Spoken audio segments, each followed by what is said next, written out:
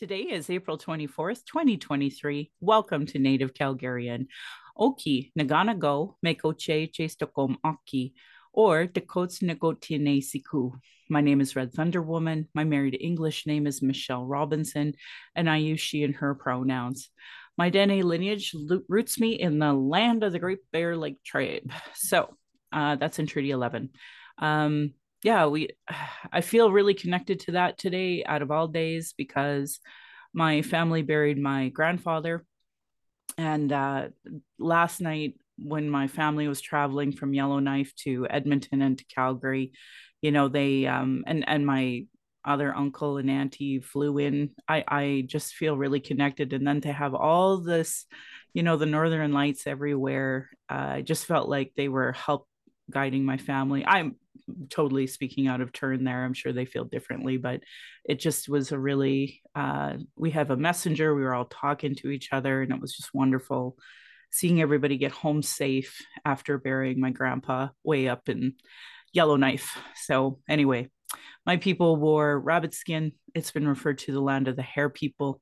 I'm a native to Turtle Island, and my Dene Nation is a visitor to this area of Clincho, Tine, Indahe, and Satudene. Whew, geez, I didn't expect to get upset about it. I didn't actually know my grandfather at all. So please, any condolences, no, just redirect that to my family.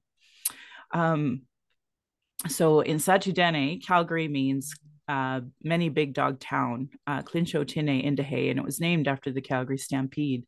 I was born in Calgary, or in Blackfoot, Mohkinstsis, as Michelle Elliott, an English name that has afforded me privilege in an English colonial world. My mother is Northern Slavey Dene or Satu Dene, but my Indian Act imposed status card by the Canadian government says Yellowknives Dene. And I want to say thank you to Gerald Anton, Grand Chief, for saying kind words of condolences to my family. Through my father, I am a daughter of the Mayflower and a daughter of the American Revolution while having a Canadian Indian Act imposed status card, which is a colonial construct by Canadian policies meant to divide Indigenous peoples' inherent rights. Indigenous Two-Spirit, or the Indigenous 2S LGBTQ community, and Indigenous women are at the bottom of the socio-economic ladder in Canada because of imposed colonial trauma, poverty, racism, gendered violence, and land theft. I do not speak on behalf of all Indigenous. I just share my journey as I walk this red road, which I've seen other Natives making fun of using that terminology. So I'm going to think about how to reframe that then. As a Dene woman who attempted to run, joined harmful colonial parties, spent money to be at expensive conventions. Thank you, folks, for help getting me to the newest one. Left my home to travel to those conventions. Next week, I leave. Just to vote on incomplete policies that still allow for incarceration, denial of justice. I'll be advocating for justice reform, denial of health services, racism, colonial trauma, and genocide of Indigenous and Black peoples. I have work to continue, reports to advocate for, and attempt to work within these systems meant to harm me and my community. I think of all of this today and hope we honor the many Indigenous lives lost for the so-called country named Canada. I hope you see a role in the importance of stopping harm, and as a citizen, see a role in reconciliation as and as a treaty partner. I'll just say I was at a wonderful drag event last night, and people called themselves visitors. I love to see people understand they are a treaty partner, and as a treaty partner, they can actually uphold what Canada signed to, even though Canada sucks at it. So, anyway, Pride Month should never be just one month.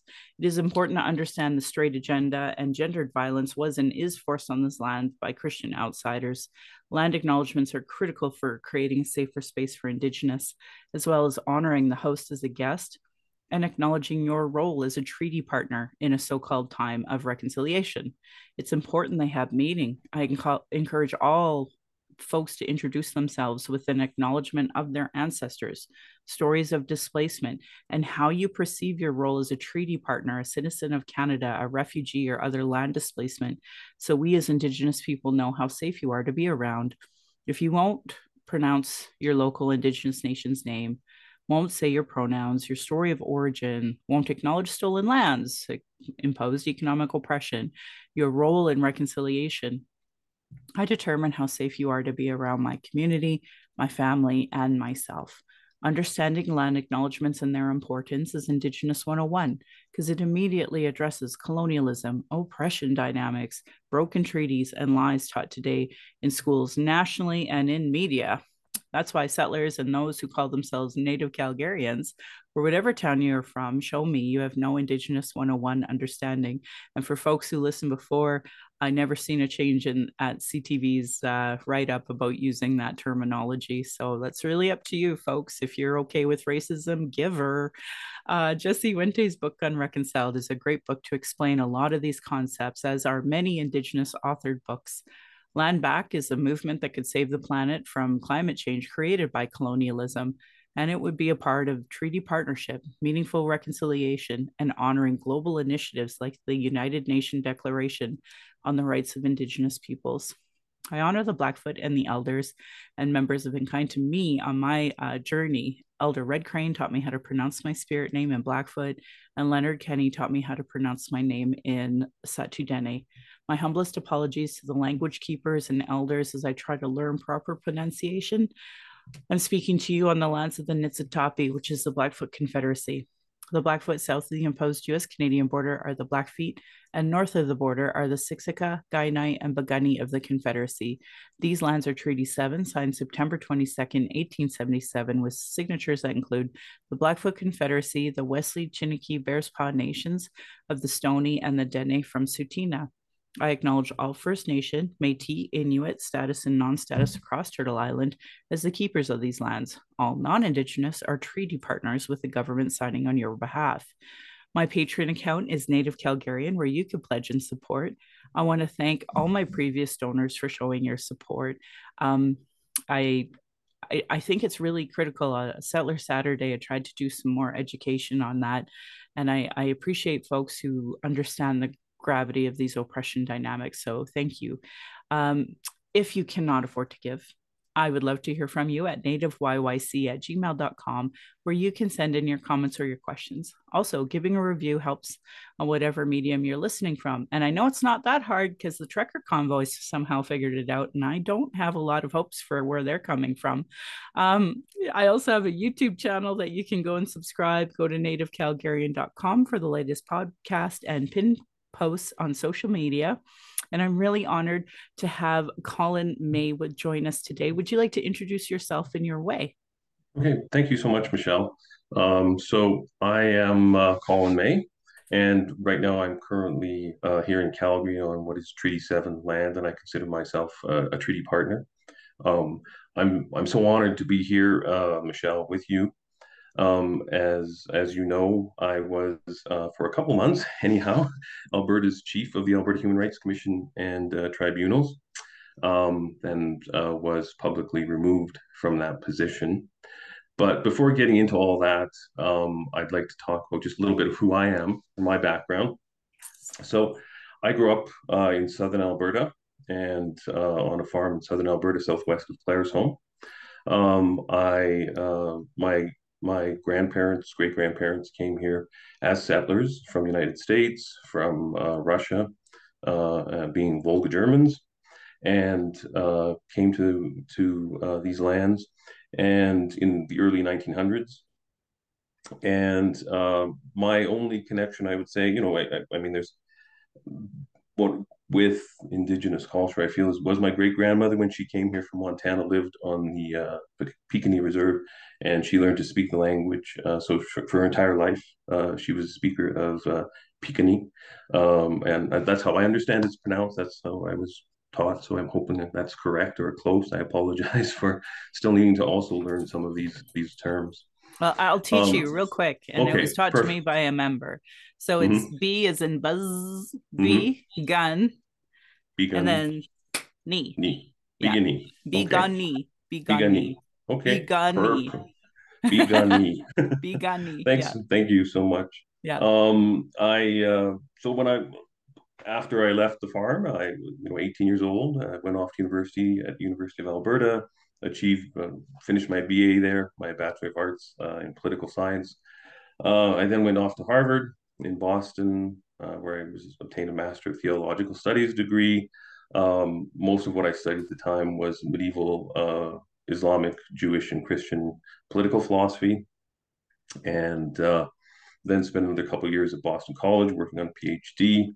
Unfortunately, my advisor at the time passed away, so I ended up moving to Switzerland. I spent 5.5 years in Geneva, where I worked for the United Nations and the International Committee of the Red Cross. And my work at the International Committee of the Red Cross, which was almost 3 years, involved me working in fundraising for the various missions across the world. And usually, what I had to do was just provide reports to the European Commission Humanitarian Office because they provided with some of our funding. So I was a report writer. So I had a pretty good knowledge of many of our missions and what was going on. And of course, the International Committee of the Red Cross deals specifically with internally displaced persons. So those are people who have been displaced by violence or discrimination in their home countries. They haven't crossed a border. They remain in their home country. After that, I went to So I have a Paris. question for you that you don't Sure. have to answer right now, but later. When and if do you think the UN community will ever notice that we as Indigenous people in Canada have been displaced and relocated and mistreated and malnourished? Anyway, that's another conversation later, if and when we tackle into it, but I just want to throw that at you. Well, that's an interesting question, yeah. Because and of course, what's also interesting about it, and this is something that came up when I was chief of the Human Rights Commission, is that many of the borders of the Indigenous peoples are not the borders that we have here either. So they've been displaced within their own borders, but they're actually in a different country now. So that's an element that I think that applies too that we tend to forget. Certainly, the Blackfoot are cross the border, that our border that we put in. So that's something I think that's often forgotten. But that's a good question. And after I was at the UN Red Cross, I did go to Paris. I did it's called a Diplôme d'études approfondies, another degree there. Most of what I studied was my main interest was on the political form and the implications of the political form. So whether that's city states, empires, nation states, for politics. I also did some studies on integration of immigrant communities, especially into UK and French society. After that, came back to Canada, eventually made my way to Dalhousie Law School, got my law degree, and went on to practice law here in Calgary. I articled in Calgary in 2009, was called to the bar in 2010, so I've been a lawyer for now coming up 13 years. During that time, I did a lot of corporate work, corporate governance work, estate administration, but I also got into, and not really because I wanted to, but because events happen. In 2017, my father passed away in care, and it involves a number of problems. There was a number of problems with his care, but there was a number of problems also with how the palliation and how we were treated as a family, which in the end, long story short, involved my father being given what appears to be was a drug that he shouldn't have had, left him in a coma or unresponsive state for 7 days, not being treated, finally aspirated, developed pneumonia, was passing away. Palliation was also was not done properly. And my sister, who was a palliative RN, was actually then, to cover up for some of their failures, the health system blamed her for them. And she was investigated by her own professional regulator for 8 months, resulting in indications of complex PTSD. Oh. And she was off work for 16 months because of that. Yeah. And as a result of that, I've become fairly active through the help of Alberta's former health advocate. I've become fairly active in patient safety.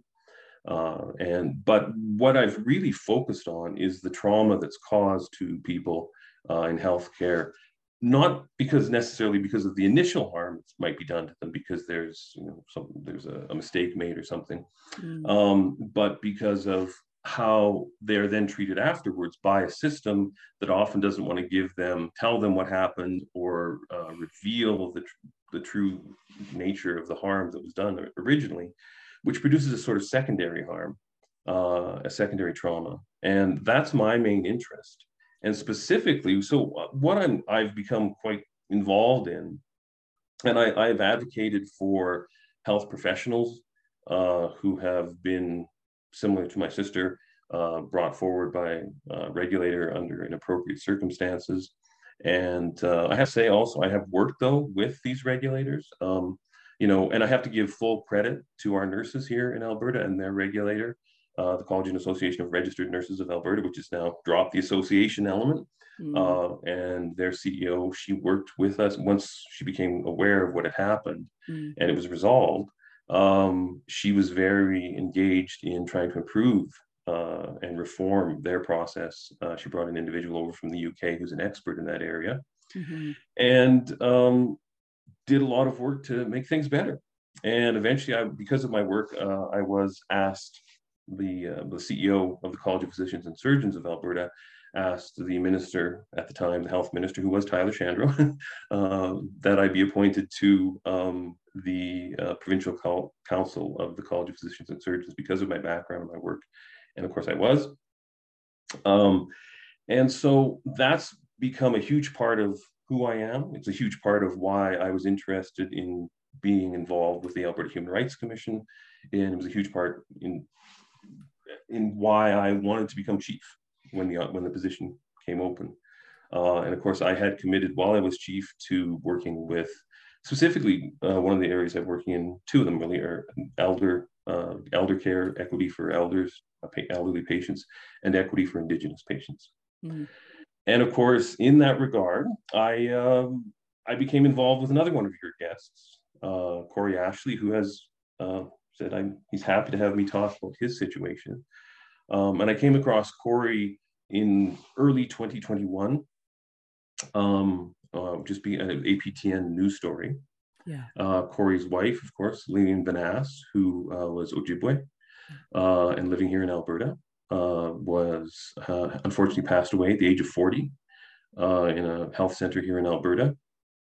And what struck me about what I saw was that, of course, she was 40 years old. Here you had a thriving, happy woman in a caring relationship, an Indigenous woman.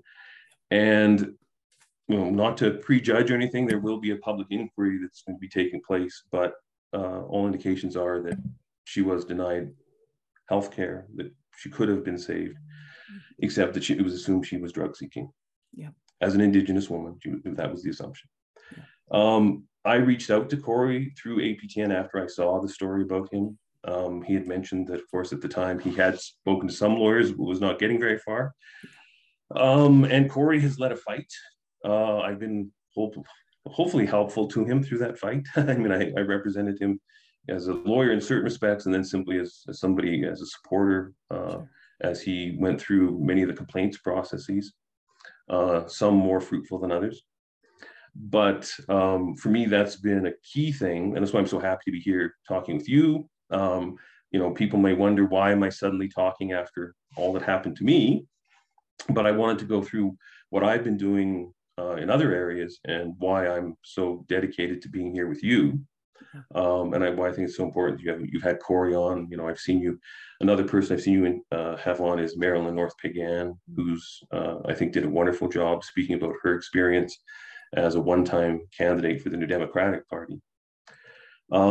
So that's a bit of who I am. I also should say I am an openly gay man. As far as I know, I'm the first open member of the 2S LGBTQ plus community to have served as chief of the Alberta Human Rights Commission. And I live here in Calgary with my partner of 10 years. And I also do want to say, having heard about your grandfather, my condolences to you and your family. Oh, thank you. Yeah, we talk a lot about death here, don't we? But we do. It's funny because, for a lot of people, that's such a big deal. And it's like, tell me we live in different worlds, right? Like, because it's so it happens so often in the Indigenous community because of Hmm. poor health, because of imposed economic oppression, all these things. And it's like, yeah, we die. That's why we call it a genocide. And people who are non-native, or they'll be like, well, maybe you should have a trigger warning. I'm like, my freaking life is because of Canadians, so I can't make this simpler. We so Yeah. at the time that this will air, the red dress events will have happened. And Hmm. even though I was encouraging them in my other podcasts, I don't know how many people will actually see themselves as, this is my job to attend. And I've talked to people, and they were like, well, I reached out to, so and so of the community. And I'm like, how many times do you reach out to a veteran, and then unless you get a conversation going with them, you won't show up to in a Remembrance Day ceremony, right? Like, the double Hmm. standard in Canada is just so insane. And I don't use that glibly or in an ableist way. Like, it literally is. There's so much anti-Indigenous bias. Unless I personally reach out to somebody and say, can you please come, then they'll attend, and even Hmm. then they won't attend. So like, it's so Hmm. insulting. And here we are talking about very serious issues of Lillian and Corey, and what they're like. She's murdered by the system, Hmm. and there's no real implementation. Like, I've seen a doctor, a well-known Alberta doctor, leave the system. He's open and honest on all of his Twitter about what happened with AHS, and everybody is just conveniently looking over here. And I just, Hmm. the anti-Indigenous bias that's in this province is so overwhelming. Some days I'm like, I don't even know who's listening to this, because it's clearly my listeners aren't doing anything. But it's just that the system is so big, and Hmm. there's so much reform that needs to be done. So why don't you tell me a little bit from your point of view, some wins that you had, and maybe some losses, and some things that you want to really, get into. Well, some wins I've had would be, of course, the work I did with Karna, which is now CRNA. And again, I have to give full credit to the current CEO, Joy Peacock. She took this on. It's not easy. And what she did was she brought over a fellow from the United Kingdom who is an expert in complaints processes, professional discipline, that sort of thing.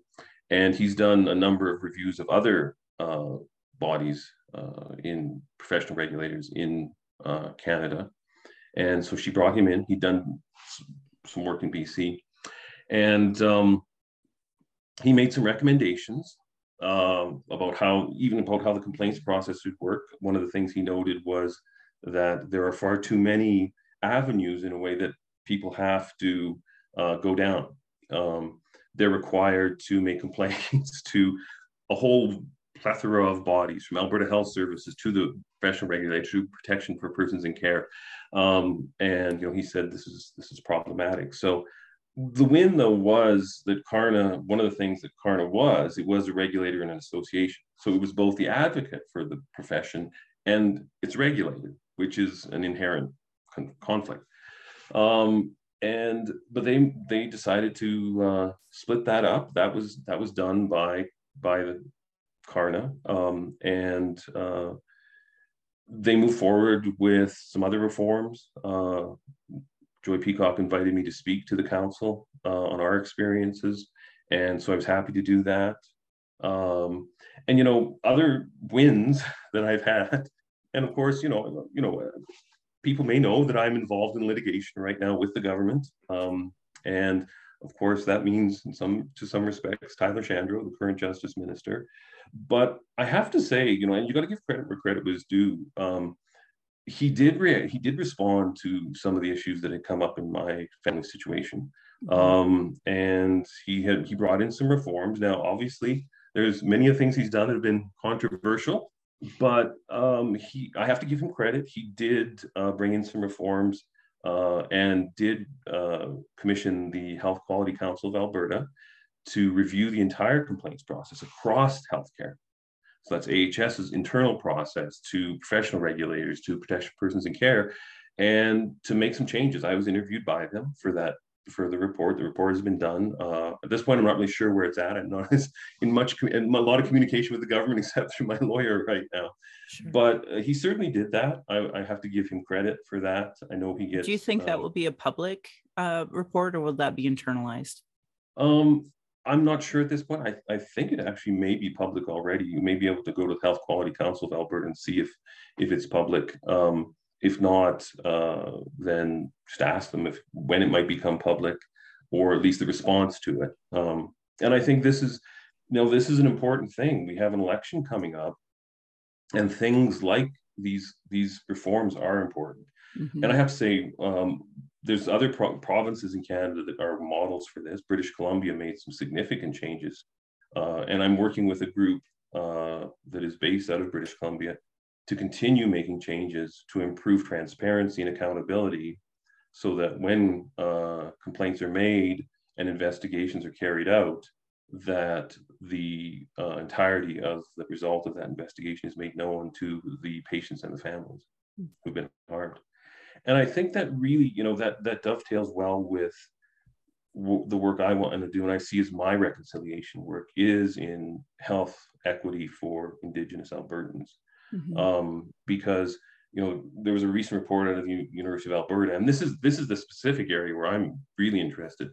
There was a recent report of the U of A that said that, and this is just a small thing, but it should speak volumes, it seems to me. It's a small thing. Indigenous people reported that they would get dressed up to go to emergency because they're afraid that if they're not looking really just all together and everything looking right, that it will be assumed they are using alcohol, they're using substances, they are drug seeking. I never do that. Yeah, I know. I never get dressed up to go to emergency. I feel terrible and I look terrible. Yeah. But the fact that you have to go through that just speaks volumes about where healthcare is at. Yeah. And it's a small thing. And so for me, just some of the changes that could be made in emergency, when you have a situation like Lillian went through, just some small changes could be made to catch those mistakes. And, okay, so you made a wrong assumption first, but put something in place, an objective requirement that would let somebody catch that and change it. That could have saved Lillian's life. Yeah. A 40-year-old woman is dead because those assumptions are made. And she's not the only one. As you say, no. That happened. And back to Marilyn, like when we were in the campaign, we were trying to keep quiet so that we didn't look bad upon the party. We were in the ER, and I watched, they have these like volunteer vests on, and this old woman was speaking so loud and speaking down to this Indigenous man. Marilyn and I looked at each other and we knew, like, this is a really bad situation for her. And the only saving grace was that as a former veteran, she had this like military health card. And I honestly believe that's the only one, like she could have died. And I felt like, we got to keep her alive. And I don't want her being misused as a talking point in that way when it comes to an election that's so important. Right. And it's just the state of racism in Alberta. It's the state of our healthcare, and it's the state of racism in our healthcare that, we are in this position, and it's not fair. When she was going through so much pain and nobody was taking it seriously because she's Marilyn Northpay again, and she's a visibly, Blackfoot woman. And that was like, all I was thinking about was Lillian the whole time. Yeah. Like how if we had that camera, then this so abhorrent racist who's in the ER as a volunteer, so everybody pats her on the back and thinks she's so great. She's literally speaking down to a well-dressed Indigenous man that I talked to later. And like, we were just sitting outside of that area because we just knew that's how we were going to be treated. So it's just one of so many things. Please continue. Well, and I think that's something that people have to understand. It's important to understand it. And while I was my 2-month chief work, I had reached out to Siksika Health and to work with them to make some changes. And because of that, they did invite me out to their powwow in August, which I was so honored to be part of Sure. in 2022. And powwows are for everyone, FYI.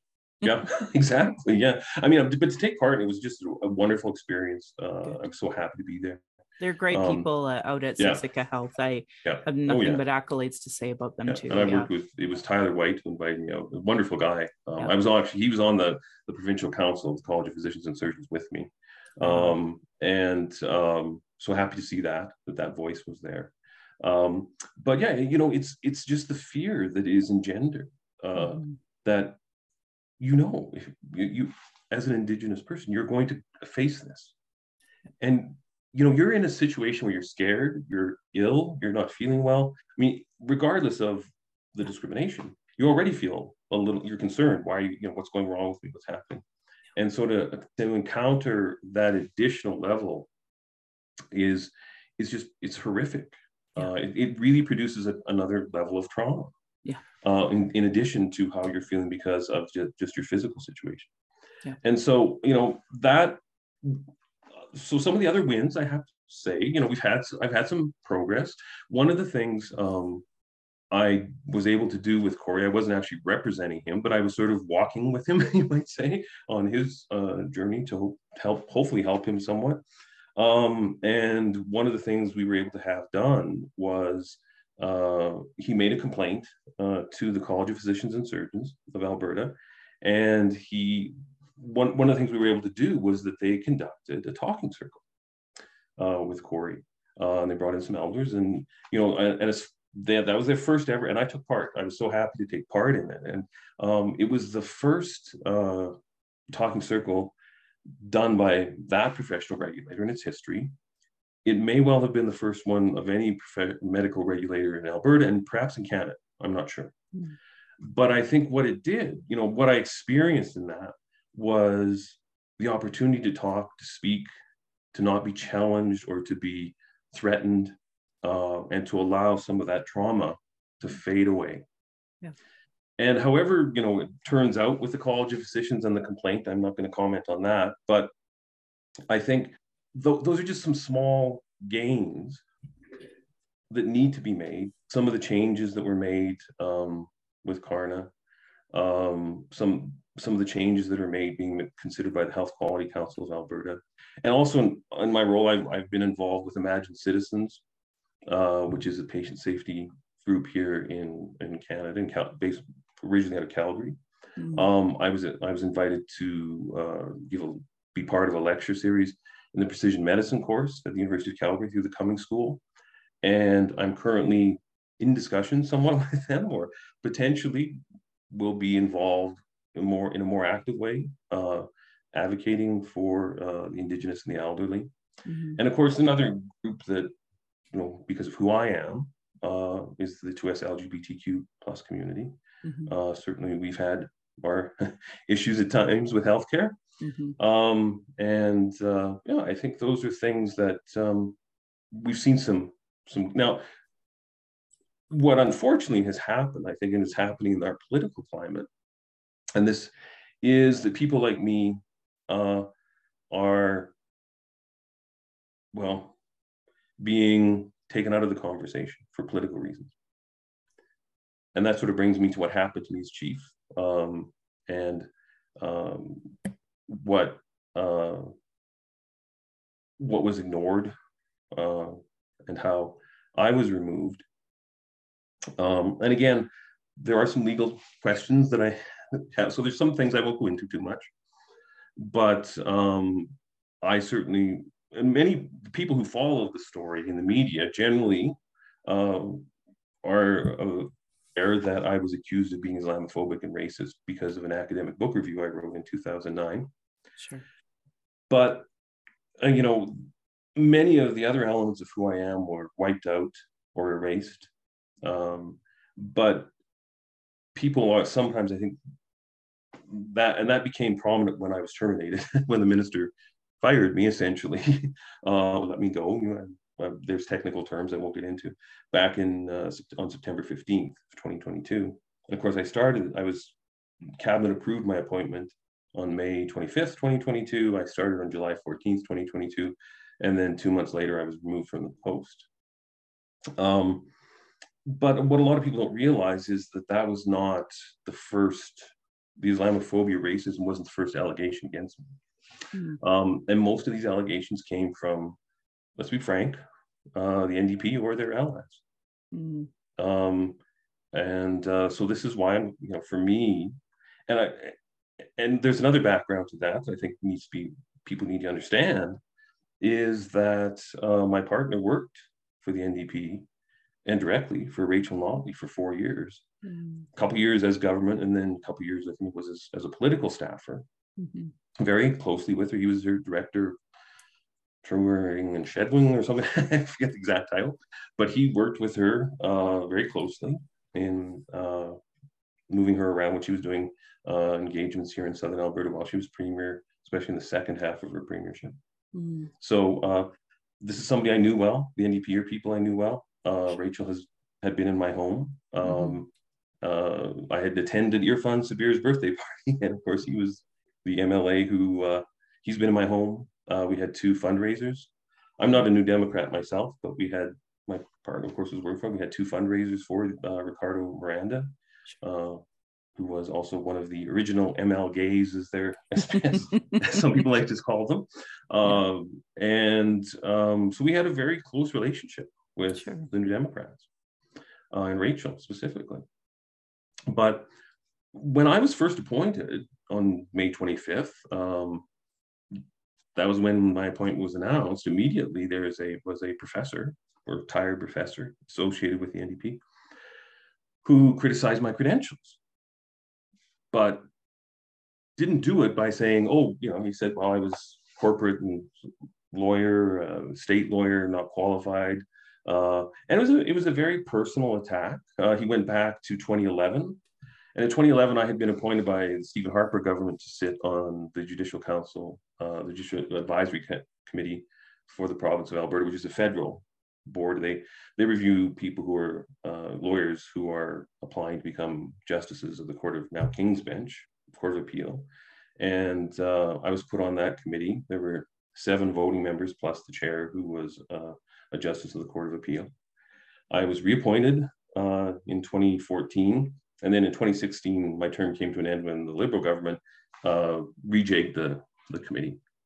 But this individual, a New Democrat affiliated professor, attacked me for being unqualified in human rights, even though I had just spent 3 years as a part-time human rights commissioner, having drafted over 40 published decisions, which could be read. Anybody could read them. So I was one of the most prolific writers of the part-time commissioners, having conducted around 50 mediations.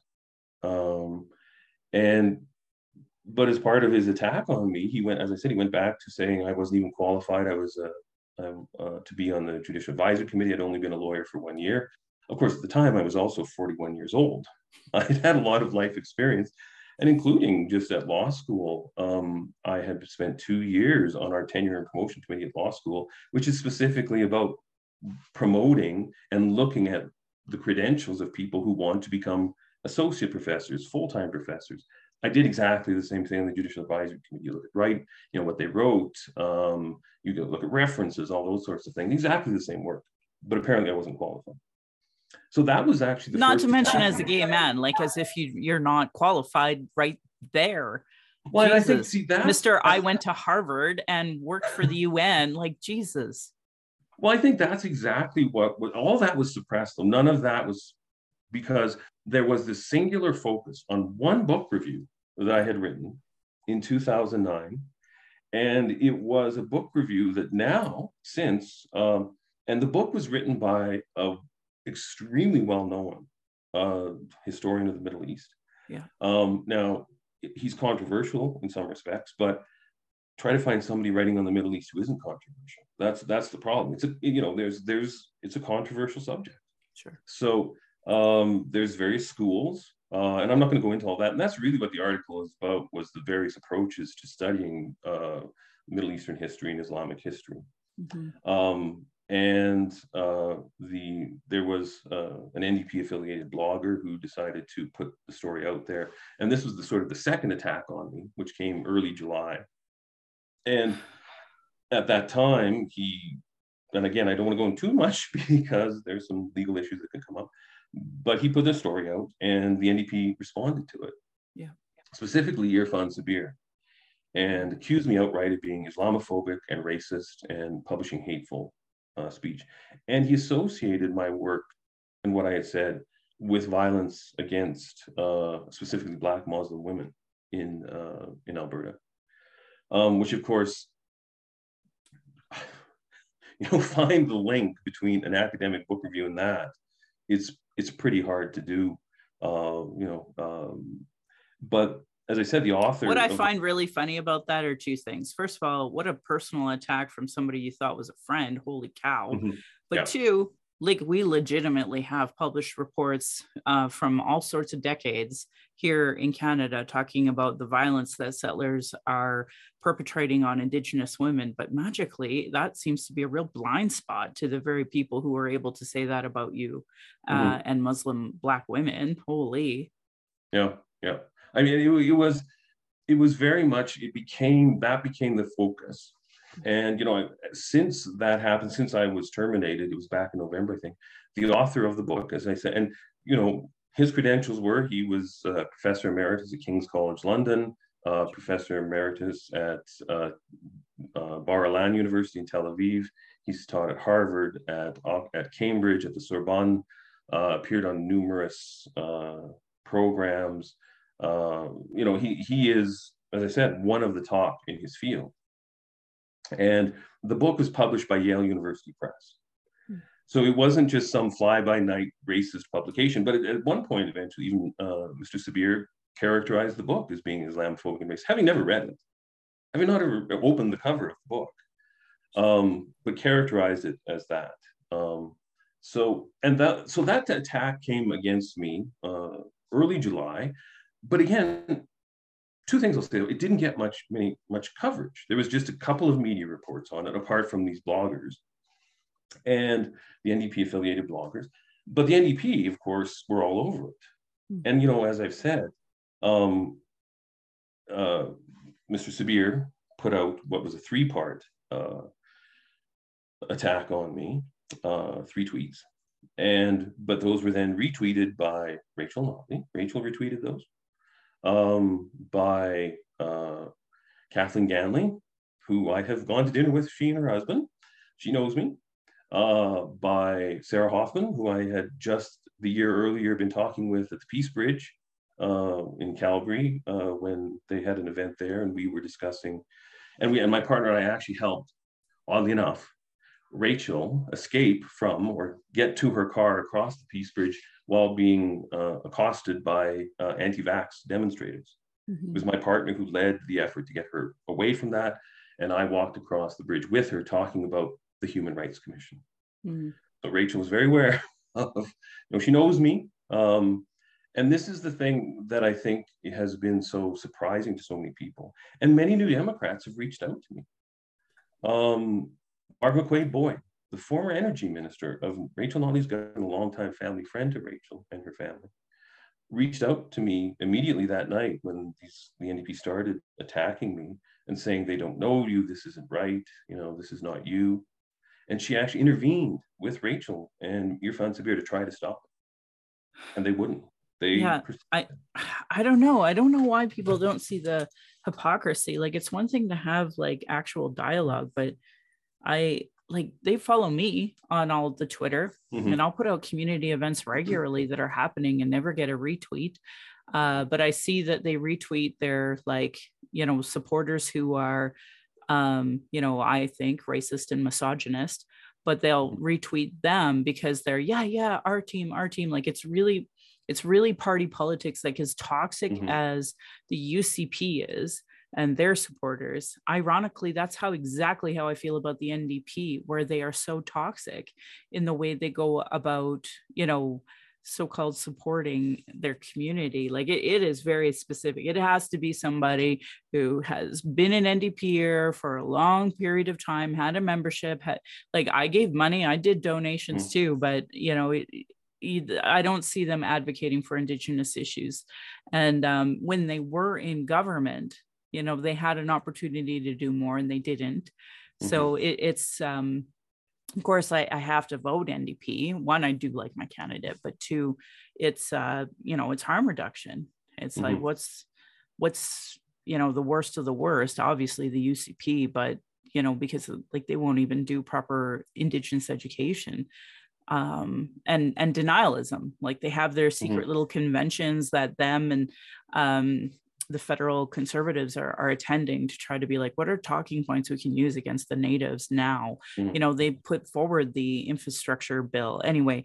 So like the civil discourse means being able to critique your own party that you love and support, which I do all the time with the Liberals. Like everybody knows that. I have awful things to say about some of the members as well, but the policies we're putting forward are incomplete. I'd like to see them quicker, and politics is so finicky. Like I see the young TikTokers give me and on Twitter too, all of us Liberals a hard time for talking about legalization. I'm like, oh my God, you guys, like they're like, hey, that was so long ago. And I'm like, do you know how many freaking decades it took to get to where we're at? And arguably, I would say we need to continue working on it. We need to, expunge old records. We have lots of work to do. But, like they're already like, we're going to vote for conservatives because they're new and shiny. I'm like, Pierre Poilievre, he was literally the part of the crappy government that caused all the issues that we had and has brought zero solutions from then to now. And this is who you're going to vote for because we're old when it comes to legalization. Like I can't wrap my head around people and their lack of understanding of, historical issues of party politics, of policies moving forward. Like we need to have civil discourse. And I just don't see that either provincially or federally. Well, I think that's exactly the point because in the article that was written about one of these bloggers, I had donated to the federal conservatives. Well, I was raised in southern Alberta, and you do what you do, and I came from that background. Yeah. But you can come from that background, and you can say, and you can think, and you can learn, and you become a treaty partner, and it doesn't just being a New Democrat or being Rachel Notley doesn't mean you're automatically a treaty partner, or you're thinking about or you're doing anything for reconciliation. And we can disagree on politics, we can disagree on parties, but I think exactly what I've seen is the hypocrisy, and what I've seen is, we have what has surprised me, but has heartened me in a way, is the number of New Democrats who've come to me and said this shouldn't have happened. This was wrong that this happened to you. I know, as I said, that night when that first attack was going, which didn't get much media coverage. Again, and that was sort of the odd. I learned about the flow of the media as well, and how a story will get legs and then it'll go away and come back for various reasons. Sure. I've had and this is something I've raised. I'm being cautious. I'm not trying to defame anybody as the way I was defamed, because I know what it does. I mean, I've lost my livelihood. I'm not working now. I've looked at some positions, but you look me up on Google now, and I've gone from being somebody working at the Human Rights Commission, working for Indigenous and elder equity in healthcare, to now the guy suing the government because I was, and these things stick. Yeah. But the hypocrisy that I've seen from Rachel and from her party on these matters, and one of the other things that I was the first openly gay man to open member of the 2S LGBTQ plus community, and one of the things that I saw happen as this was going on was when that became known, and it generally became known, there was an article done by the journal that originally published my piece.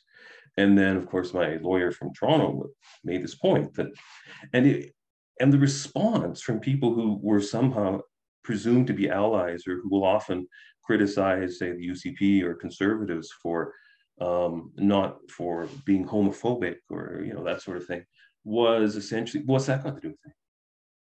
Well, of course, it has everything to do with everything. Yeah, and you know what? I'm just going to pop in this right now. So, I was one of the many co-founders of Voices here in Calgary, and we were the group that when the Toronto Black Lives Matter movement stopped the parade in 2016 and said there is a lot of racism in the LGBTQ2 plus community, we had community gatherings here in Calgary, and that's how Voices was formed.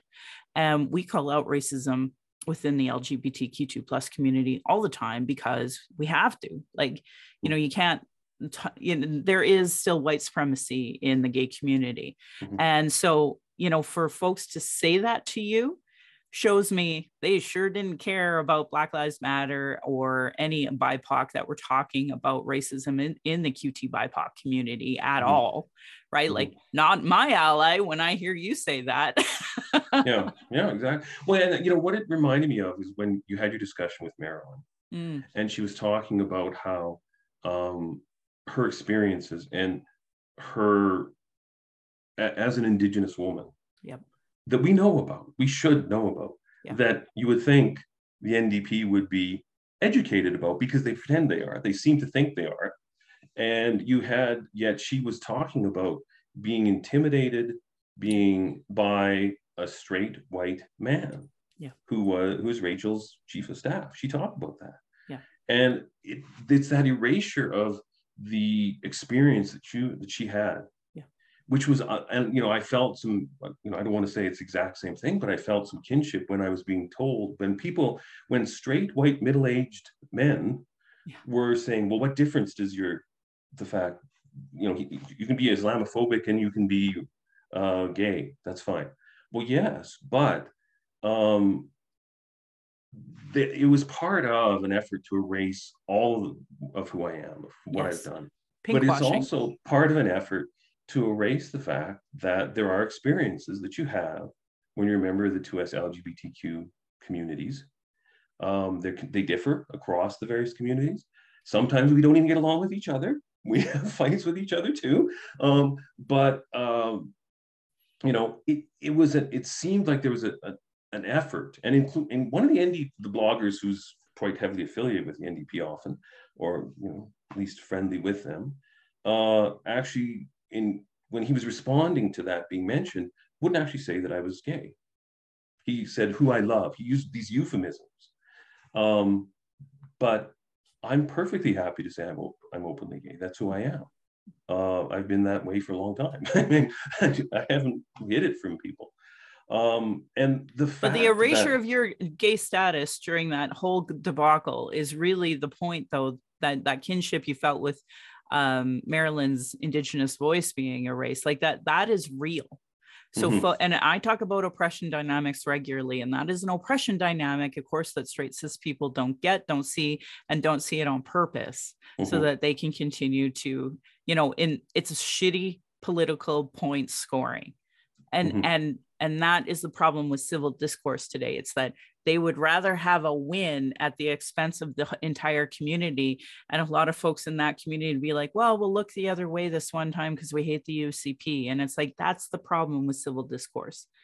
It doesn't have to be all this or all this. It's like, well, they're right on this, but they're wrong on this. They're right on this, but they're wrong on this. So like, I get where you're coming from. And I'm kind of re-emphasizing it to our listeners so that they understand that just because we criticize doesn't mean we're all against, but conversely, why can't you listen to our voice and without erasing the reality and build on it? Like, that's what good policy is. You're a policy guy. Like, don't we all want good policy? Like, why on earth would you erase people's voices in order to strengthen a policy? Like, that's the mentality. Hey. Well, yeah. And what people didn't realize, because there's a lot behind the scenes that I couldn't talk about, because when you are in a position like chief of it, and I was a chief of a tribunal, So I Mm-hmm. have to always kind of maintain a certain objectivity, neutrality, and you don't generally defend yourself publicly. And that's similar to any judge or justice. They generally just don't speak out in their own defense, including on things that they've done in the past. That's just not done. Sure. So I didn't do it. I didn't defend myself. And of course, well, I made a statement, which it was as much as I was being encouraged, shall we say, to make a statement by a specific group.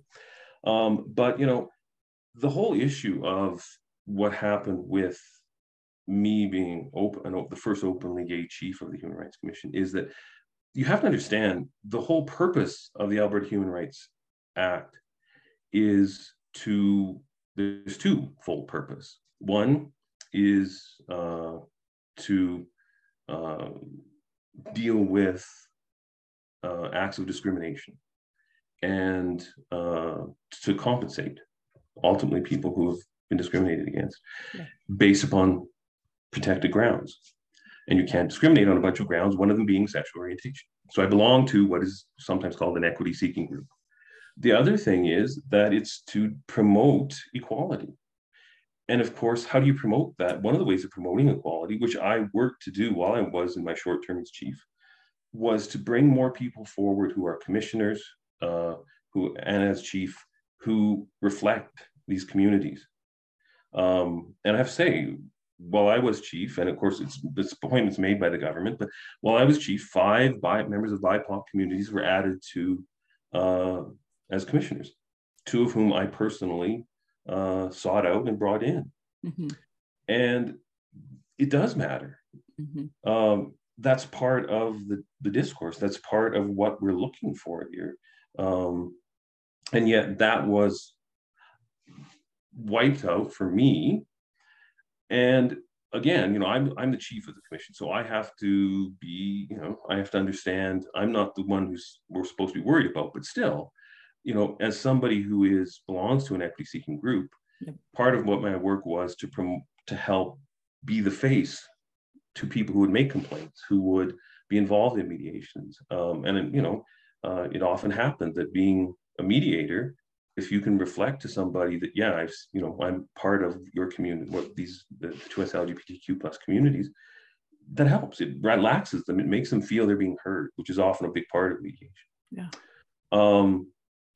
But the other thing that I was facing through this, and the dismissal of this, was that the organization, which I'm not going to mention right now, but there was an organization that became very aggressive against me, and who I had met with, and a leader of that organization whom I had met with, who has himself appeared with New Democrat candidates in Ontario. It was discovered that he had made comments equating homosexuality to things like adultery. Or to producing alcohol, which of course I understand there's a certain context there for the Muslim religion, but these people were demanding apologies of me, but have themselves made these comments, and nobody was calling that out. Nobody was raising a voice about that, at least officially. Certainly not Rachel, not the NDP.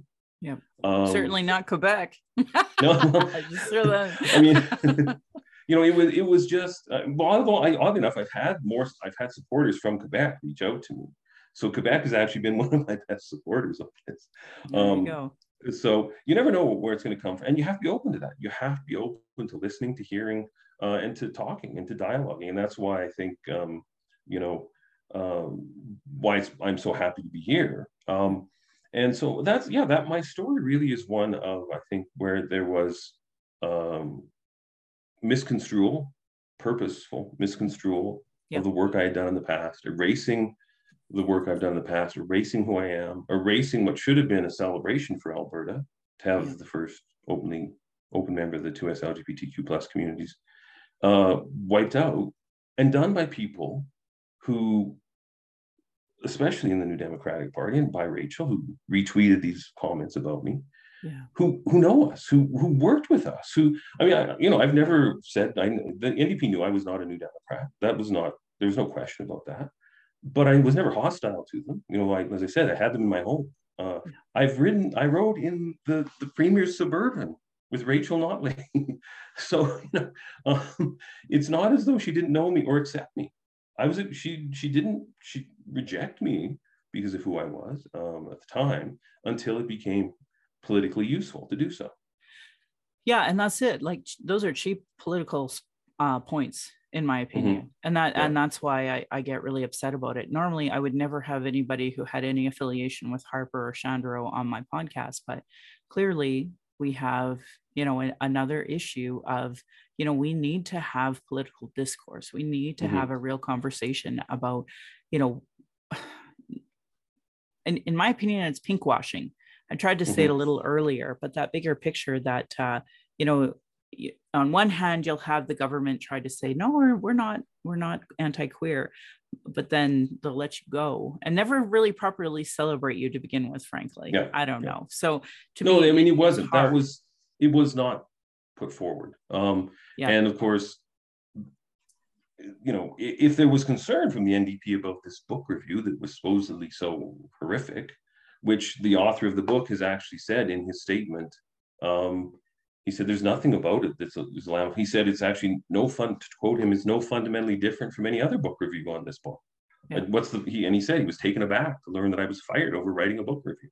Yeah. Which of course in itself brings up a whole issue of academics. Is this what we want? The author said this is normal part of academic work is to write books. Those books are peer reviewed before they're published. They're reviewed by editors. Yeah. So as he mentioned as well in his statement, that anything that would be remotely sounding Islamophobic would have been taken out. Yeah. So, it became so easy though. As I said, Rachel could have contacted me. She could have phoned me. She's got my partner's personal phone. She could have asked, she could have said, look, what is this about? Just explain to me. And let's celebrate the fact that somebody we know and somebody who is, for the first member of this particular equity seeking group, is now going to be chief. And you look at Nova Scotia, I believe right now the chief there is openly gay man living with a partner, and that's celebrated on their website. And again, as you said, that was never celebrated. I mean, and that speaks to something, that we were more interested in attacking me for something that was an academic exercise than celebrating the actual work I was doing and who I was doing. So it was very much performative. Mm-hmm. And that's what I see, and that's what I'm hearing from so many people from the NDP who've reached out to me, including people who, I've got to say, I mean, there's, Rachel has a certain amount of support among female voters. But what I'm hearing, and I know that they have currently an investigation of their party going on, is the women who were sexually harassed and bullied who were staffers in the NDP government by people in the NDP government. Mm-hmm. And that's being investigated now. And they've come to me and they've said, this has happened to us. Oh, yeah. No, it happened to the disabilities community. Like that was open. It happened, like the presidents all spoke out. And I personally know Indigenous people that were with the NDP that left, obviously their story to tell, so mm-hmm. It's just like they have this long history of being really crappy to their supporters. No mm-hmm. question. Yeah. Yeah. And I that's why I found it when Rachel, there was an incident that occurred recently where Nigel Hannaford, who's from the Western Standard, again, like them or not, he asked her a question about why they wouldn't take questions from him.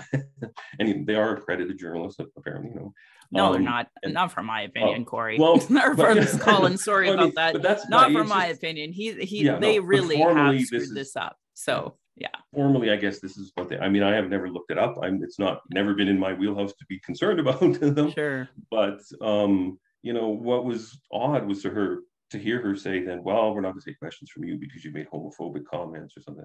And I'm thinking, well, Rachel, you're not exactly you weren't an ally with me, and you weren't, and realistically, And that is a fair point. And that is a totally fair point. Like, exactly. If you're going to use that terminology, I remember the sexism, and that should be enough. But the fact that they're foreign funded, that should be enough for everybody to discount them.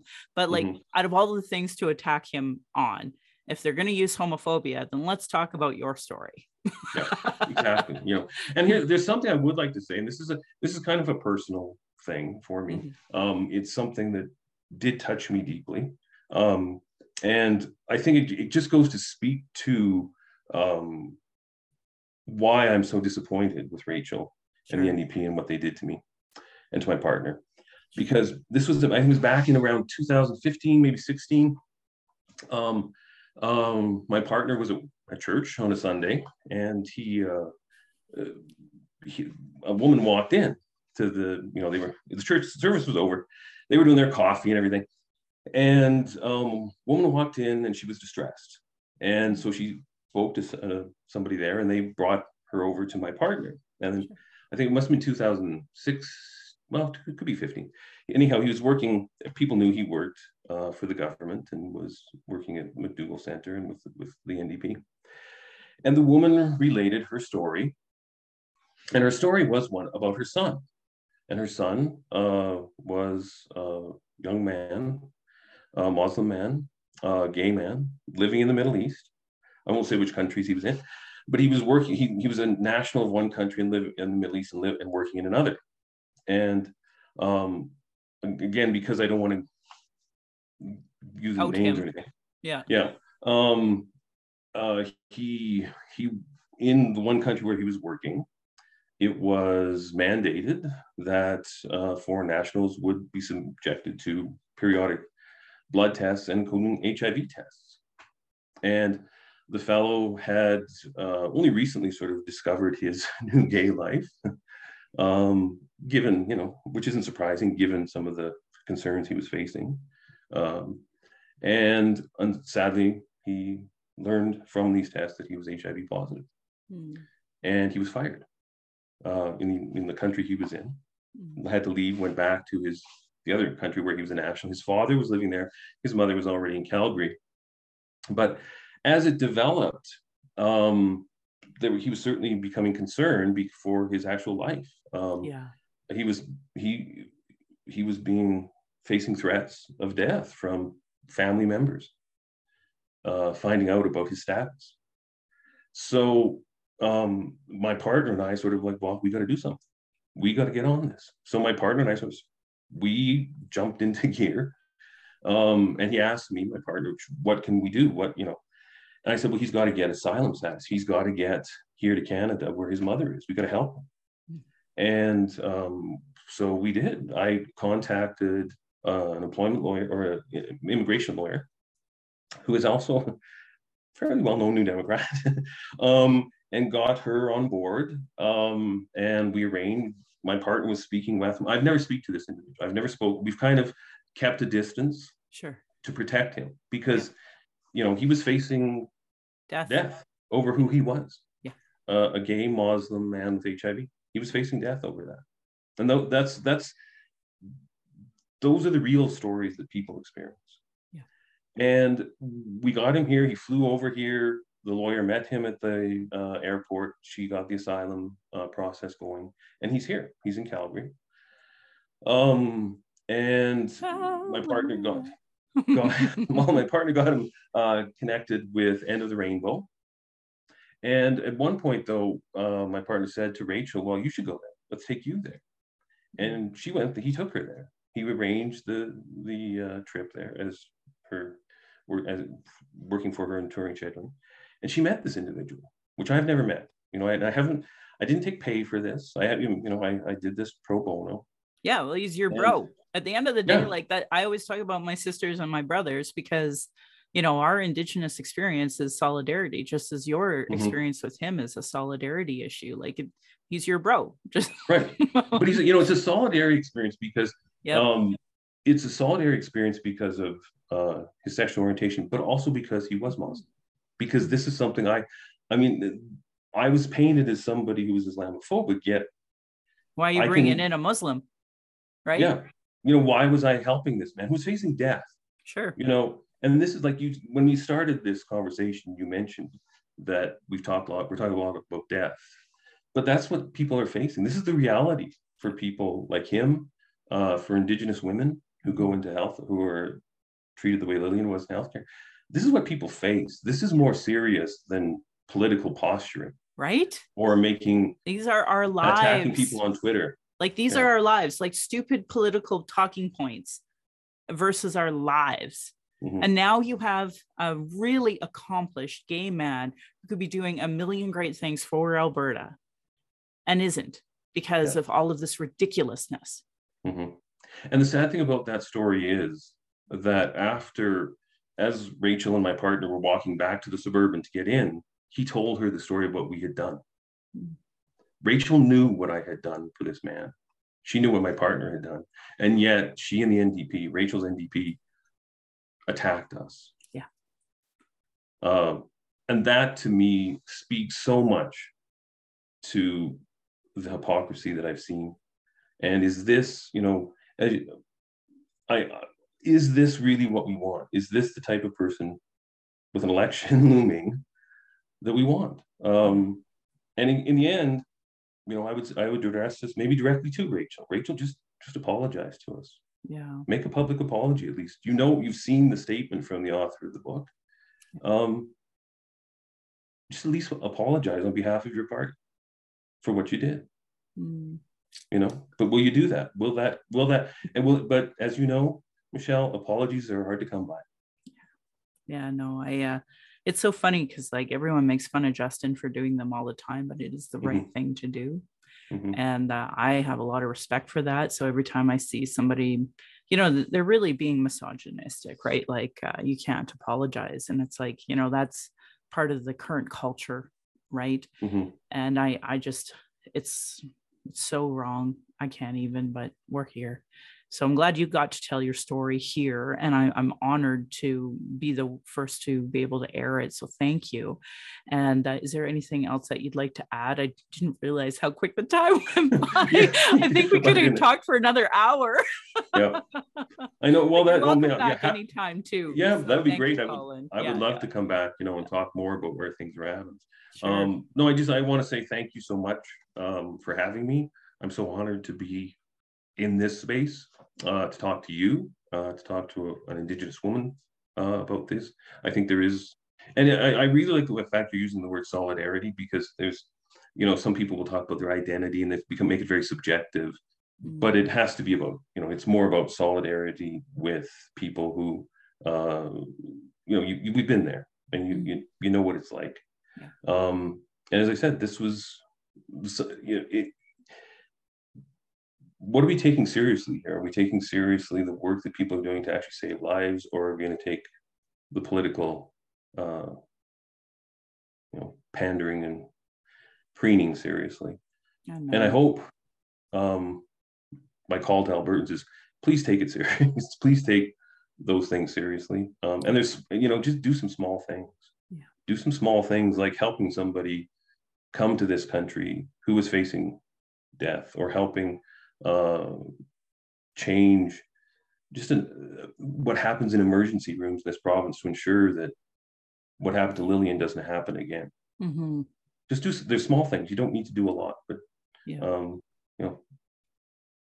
I agreed. Thank you so much for being so open and honest, Collin. And again, you're welcome back anytime. And that's Collin with 2 L's. Yes, it is. I was originally an Elliot, and that's like a bone of my bane is when people misspell Elliot the way we did it with 2 L's and 2 T's. So solidarity. There you are.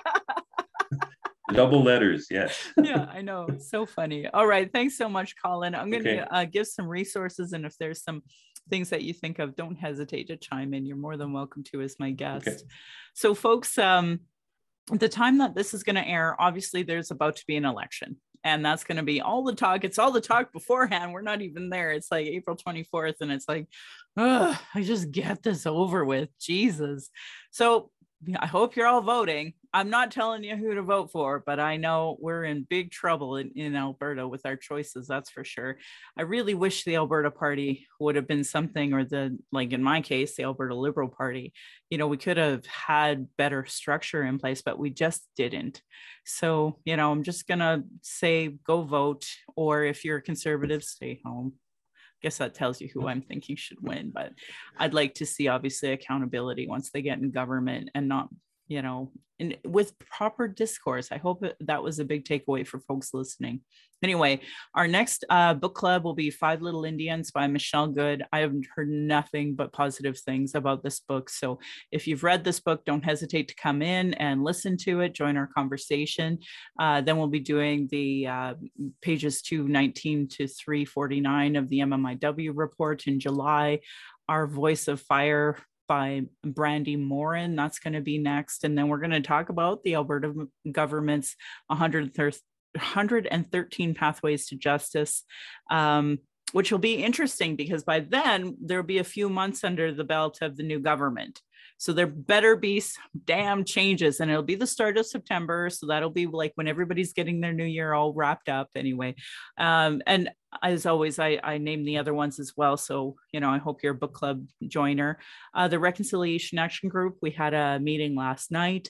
I hope anybody listening, if you're in Canada, nationally, you are a part of some sort of reconciliation committee doing the work and listening with Indigenous voices at the center. I'm proud that this podcast has given solutions and cultural safety training and cultural first aid in all of them. So I'd like to say thank you to authors Cheryl Ward, Chelsea Branch, and Alicia Fritkin of heretohelp.bc.ca and their piece on what is Indigenous cultural safety and why you should care about it. You know, lots of people are writing articles, so please support Indigenous work like that as a part of your reconciliation and cellular understanding. I'm just lucky to repeat and highlight it here. Internalized racism and lateral violence is another form of violence Indigenous and marginalized folks experience through the structure of oppression imposed on these lands. RacialEquityTools.org has resource files, and a good one is What is Internalized Racism by Donna Bevins. They're actually doing some crowdfunding sourcing. So if you're a person that's like, damn, that Native Calgarian, I'm not giving her my money, give it to RacialEquityTools.org. because they're a great organization and they could really use funding as well, along with Walls Down Collective here in Calgary. I could go on about great organizations to donate to. AFSC.org, that's American Friends Service Committee. They have tons of resources for what to do for bystander intervention when you see somebody doing something. We talked a little bit about bystander trauma, and I would argue that all of us have that. Like I kind of talked a bit about it when witnessing how this other Indigenous man was treated in the ER with Marilyn. Like it was just blah, blah.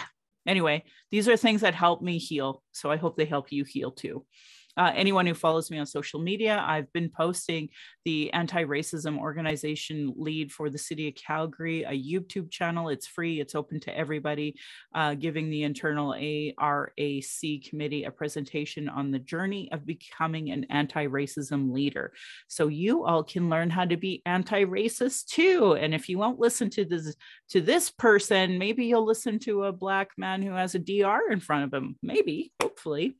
Indigenous people have been talking about our issues, sharing our reports and traumas commissions and public hearings just so it can be regularly disregarded. No more. Honor our words, honor the treaties, listen to politicians and their policies and platforms if they don't recognize marginalized with their budget with Gender Equity Plus. If they're cutting violence prevention programs, Indigenous education, uterus health choices, freaking libraries. What is going on in the States? Oh my God. I know it's coming here. So be careful, folks. Gay straight alliances, lack of human rights for migrants, immigrants, folks with disability. Know that your vote to that party directly negatively impacts marginalized people. I think at this point, I've made it very clear. They all do. Just vote for someone who's doing it less.